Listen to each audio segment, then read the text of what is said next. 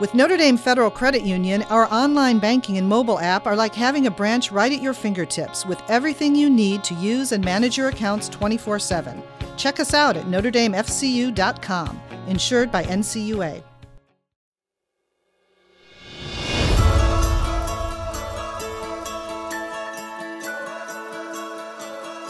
Welcome to Truth and Charity with Bishop Rhodes. Special thanks goes out to our friends at Notre Dame Federal Credit Union for underwriting this show.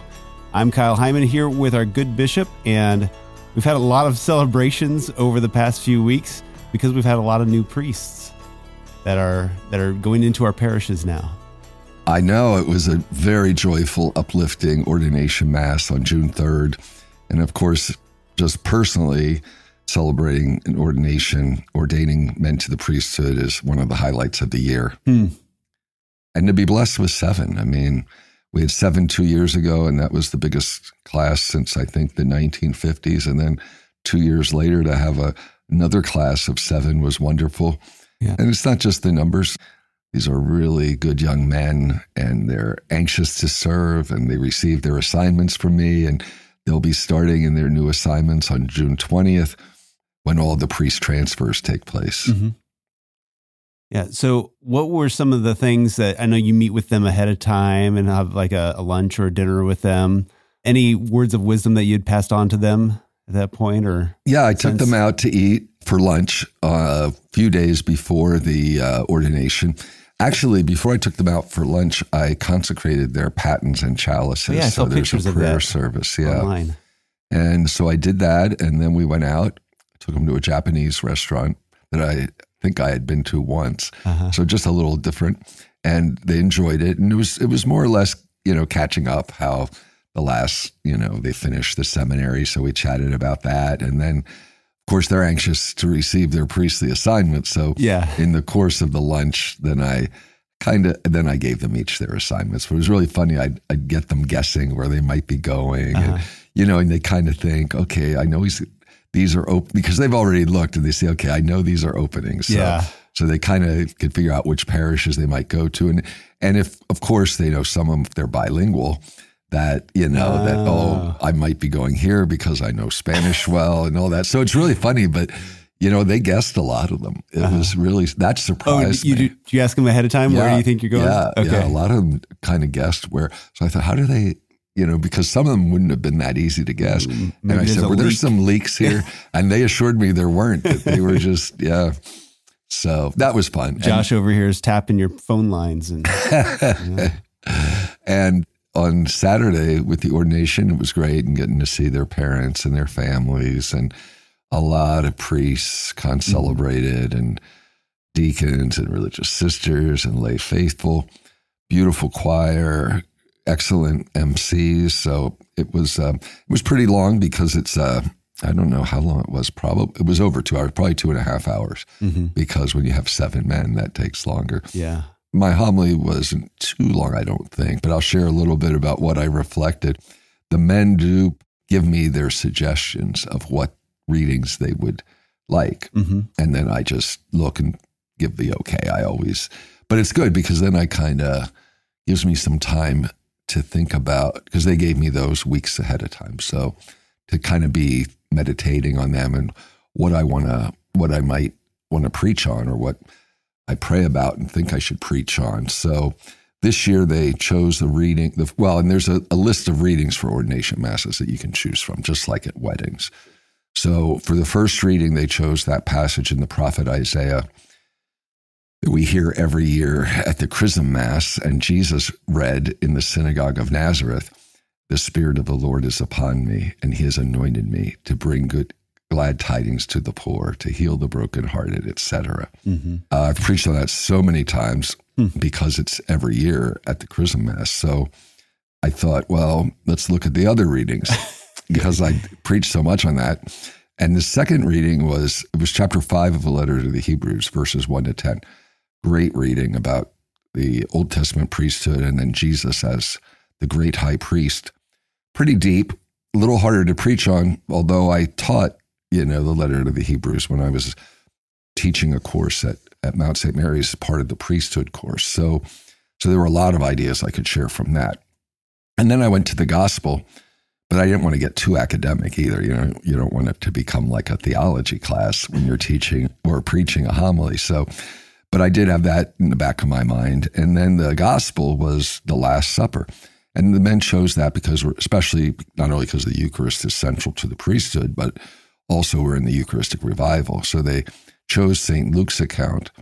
And so when I prayed and thought about it, that was what stuck out, especially the first sentence of the gospel of Luke, of that part of the Gospel of Luke right before the Last Supper, where Jesus says, I have eagerly desired to eat this Passover with you before I suffer. For I tell you, I shall not eat it again until there is fulfillment in the kingdom of God. And for some reason, when I was meditating on it, that sentence just kept coming to me like I should really kind of start with that sentence.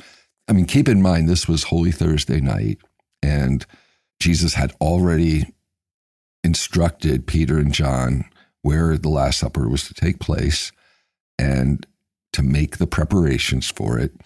That's kind of unusual. So Jesus was very intentional in the planning because he was about to celebrate with his disciples a Passover meal unlike any other.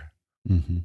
And he was keenly aware of the suffering and death that awaited him the next day. He was about to accomplish his mission, the mission that he had received from the Father, the salvation of the world. So that's what I talked about at the beginning of the homily, that Jesus was ready to give his life for the life of the world. He was really, and he said, I have eagerly desired eat this Passover with you before I suffer. He was about to bring the Jewish Passover to fulfillment. And that's his Passover, Jesus's Passover from death to life, and to bring humanity to true freedom in the promised land, the promised land of heaven. Yeah. So, as I said, it's the fulfillment of the Jewish Passover.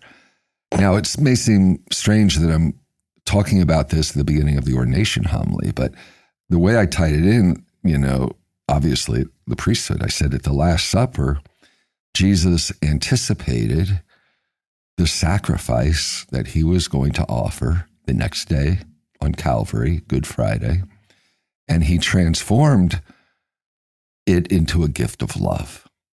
He made this gift present in advance on Holy Thursday night in the bread broken, which became his body, and in the wine poured out, which became his blood. Full of love for his disciples, he greatly desired. He wanted to give them as a parting gift, the gift of his very self, his flesh as real food and his blood as real drink. So that's why he eagerly desired to eat the Passover with his apostles out of love for them and for his disciples throughout the ages, for all of us. He instituted the sacrament of the Holy Eucharist. Our Lord wanted to have this feast with the disciples in which he would transform bread and wine, the gifts of creation, and a way by which he would become one with them. When you think about it, that's God's desire, to share his life with us, to bring us into communion with him. Holy communion, truly holy communion, which is what we call the Eucharist when we receive. So not only did Jesus institute the Holy Eucharist at the Last Supper, he also instituted the ministerial priesthood. As our Lord established the new covenant in his blood, he made his apostles the bearers and ministers of that covenant. He made them his priests, empowering them to speak and act in his very person. And he did so when he said to them, "Do this in memory of me." We consider that the institution of the ministerial priesthood. Jesus commissioned the apostles to do the same thing that he had just done, to take bread, to break it, take wine, So he made the apostles and their successors the instruments through which his paschal mystery would be made present throughout history, the new Passover. Mm-hmm. And at different times during the homily, I addressed the 7 men because they're sitting right in front of me, and their parents and families are right behind them. And in my homily, I said, today the Lord will make Sam Anderson, Brian Florin, Bobby Krish, Zane Langenbrunner, David Langford, Jacob Schneider, and Ryan Tomosi his instruments through which his paschal mystery will be made present in the midst of God's faithful people here in our diocese and beyond, through the laying on of hands and the prayer of ordination. God will consecrate them so that they will be able to speak and act in the person of his Son. In a new and radical way, they will be united to Christ.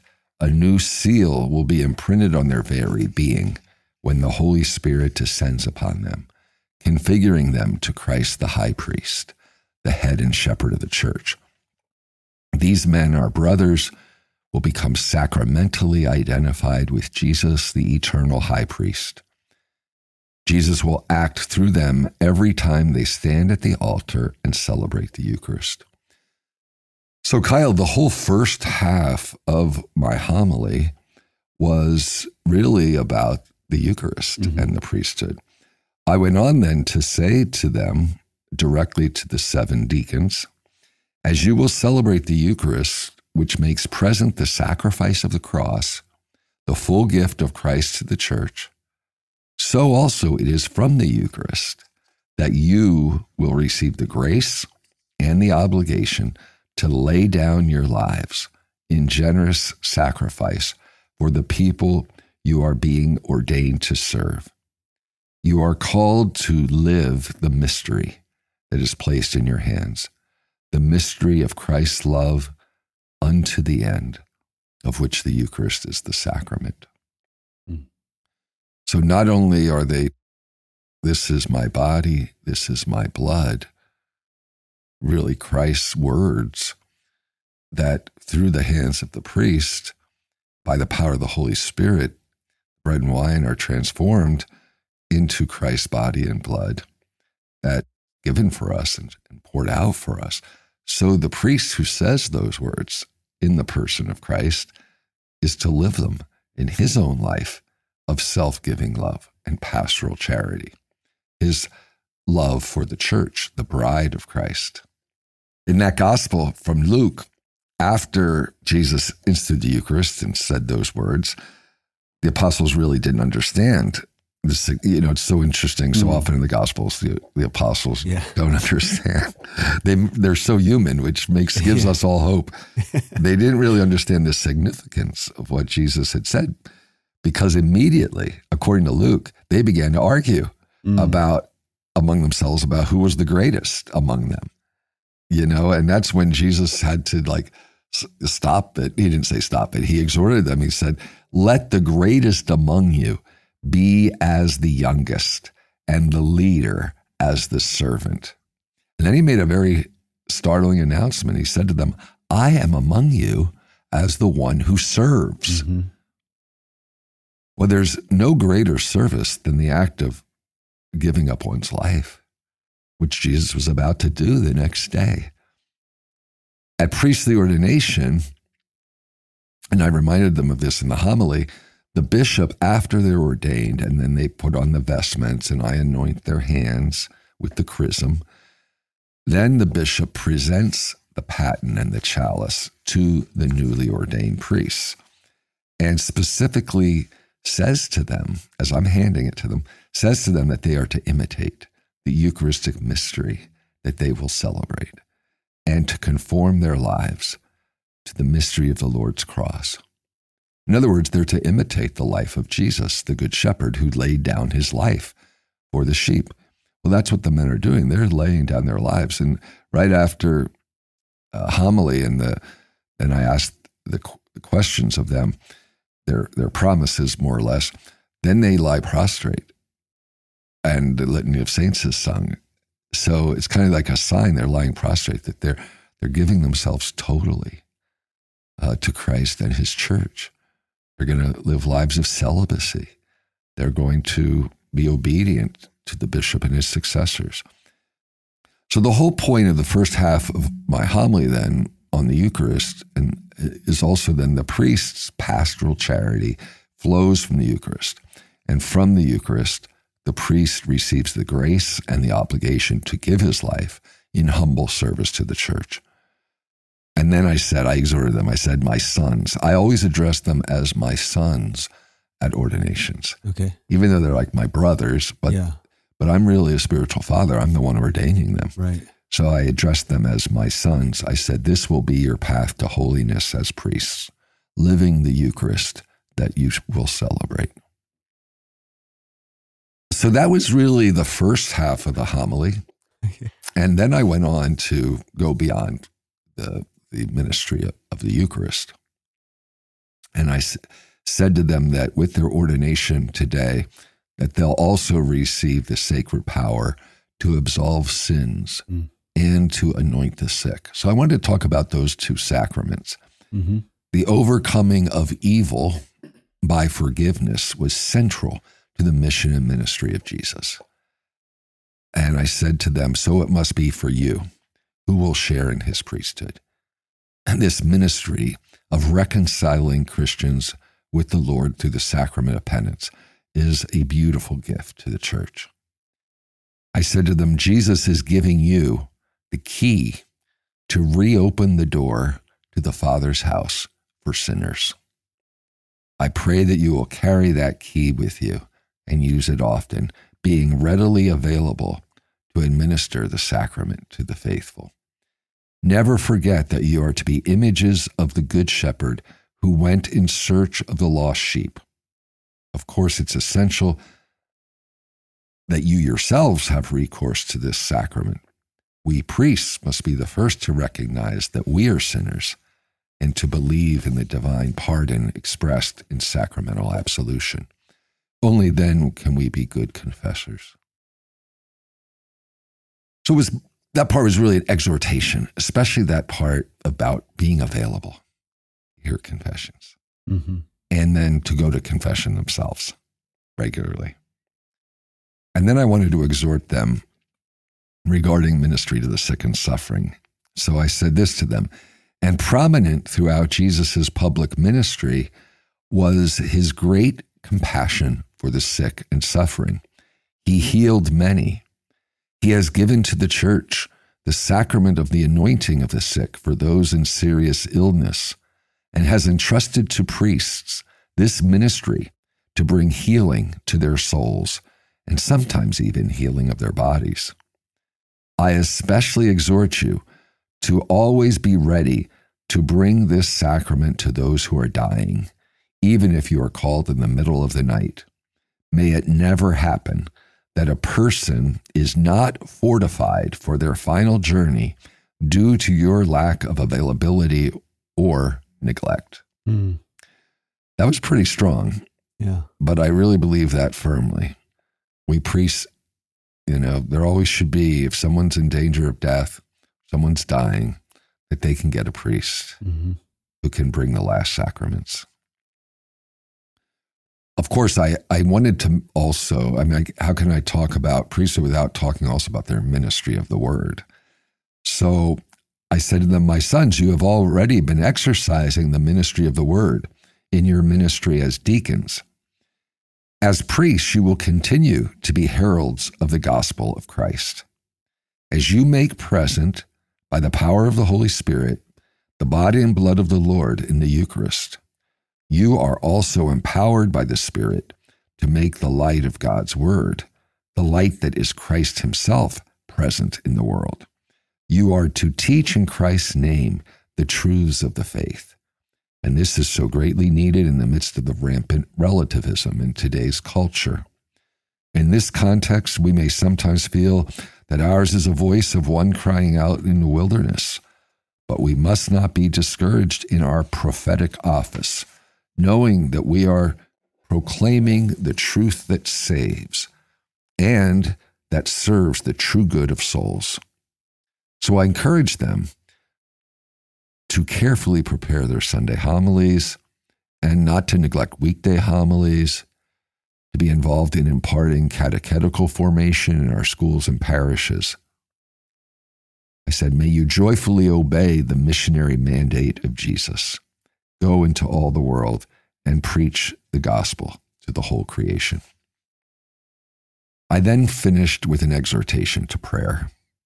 I said, finally, I encourage you always to be men of prayer, to cultivate and grow in your relationship with the Lord each day, not only by celebrating the Eucharist with prayerful devotion, but also by spending time with Jesus in heart-to-heart conversation, in meditating on his word in sacred scripture, and in praying the Liturgy of the Hours with and for the Church throughout the day. Eucharistic adoration and regular confession should also be staples of your spiritual life. And never tire of invoking our Blessed Mother and meditating with the Holy Rosary. Without prayer, you will not have the strength and zeal you will need to give of yourselves in love to God's people. I told them I know how committed they already are to prayer, but I said, may that commitment endure so that you do not fall into spiritual mediocrity, worldly comfort, and superficiality in your priestly life. My last words were, all of us rejoice today in the gift of your ordination, a gift from the heart of Christ, a gift for the Church and for the world. And for you, it is a sacred responsibility and a path to sanctity. May Mary, most holy, the Immaculate Conception, always be with you with her love and protection. May she watch over you and intercede for you that you will be holy priests after the heart of her Son. So that was the homily. Yeah. So how different is that from other ordination homilies that you've done in the past? I mean, they're similar. I mean, I do teach similar themes. I usually talk about the nature of the priesthood like I did at the beginning. Yeah. The configuration to Christ, the head and shepherd of the Church, the grace that they receive, their being able to act in the person of Christ. All those fundamental dogmatic things I usually will treat in some fashion because there's something changing in the soul. This is something ontological, it's touching the very being. So I always kind of do that. But I also often or almost always talk about the three offices or missions of the priest, teaching, sanctifying, and governing. I think the fact that half of the homily was on the Eucharist is probably somewhat new. I don't know that I've spent a whole half of the homily on the Eucharist, but I think because of the gospel choice of the Last Supper, and since we're in the Eucharistic revival, it made sense. Yeah. And it is the central reason for the priesthood. So not to the neglect of the other ministries, but it is the heart of priestly life. All right. Well, thank you for sharing with us that homily, and excited about our new priests. And I know you suggested that maybe we could have them on a show. So I know you've got a lot of travels coming up. So maybe while you're out of town, I can see if I can schedule with at least some of them, if not all of them. That's a great idea. To get to know them a little bit and share that with the diocese, because it's always good to know our priests, especially if they're in our parish. We want to get to know them. But I think also when they're not, we're going to get to know our priest that's in our parish. Right. But it's good to know the other ones that are in the diocese too. Yeah. One other little thing, during the Litany of Saints, the ordination was on June 3rd, but we allow them to choose a favorite saint to add to the litany, because there's the standard list that is in the ritual. But it's nice to be able to, maybe their own patron saint or whatever. So I added my patron saint because it just so happened that June 3rd is the feast of St. Kevin. Okay. And I thought, wow, this is neat. I'm ordaining men on my feast day. Yeah. The feast is, now it's not on the universal calendar, St. Kevin of Glendalough, but it's on the calendar in Ireland. It's on the liturgical calendar in Ireland, where he's from. So I was when I had lunch with them, or I think it was, I don't know if it was at lunch or sometime I shared with them, I'm ordaining you on the feast of my patron saint, St. Kevin. So they laughed. Yeah. I said, but I want him praying for you. So I added him to the litany of saints. So was that sung? It was sung. Yeah. It's always sung. Yeah. It sang St. Kevin. St. Kevin, pray for us. Yeah. Very good. All right. Well, thank you, Bishop. Before we go, could we get your Episcopal blessing? Sure. The Lord be with you. And with your spirit. Blessed be the name of the Lord. Now and forever. Our help is in the name of the Lord. Who made heaven and earth. May Almighty God bless you, the Father and the Son and the Holy Spirit. Amen. Thank you, Bishop. You're welcome, Kyle. Truth and Charity with Bishop Rhodes is brought to you in part by Notre Dame Federal Credit Union. It's engineered by Josh Skipper at the Diocese of Fort Wayne South Bend, produced by Miriam Schmitz, and edited by Tony Marks for Spoke Street Media.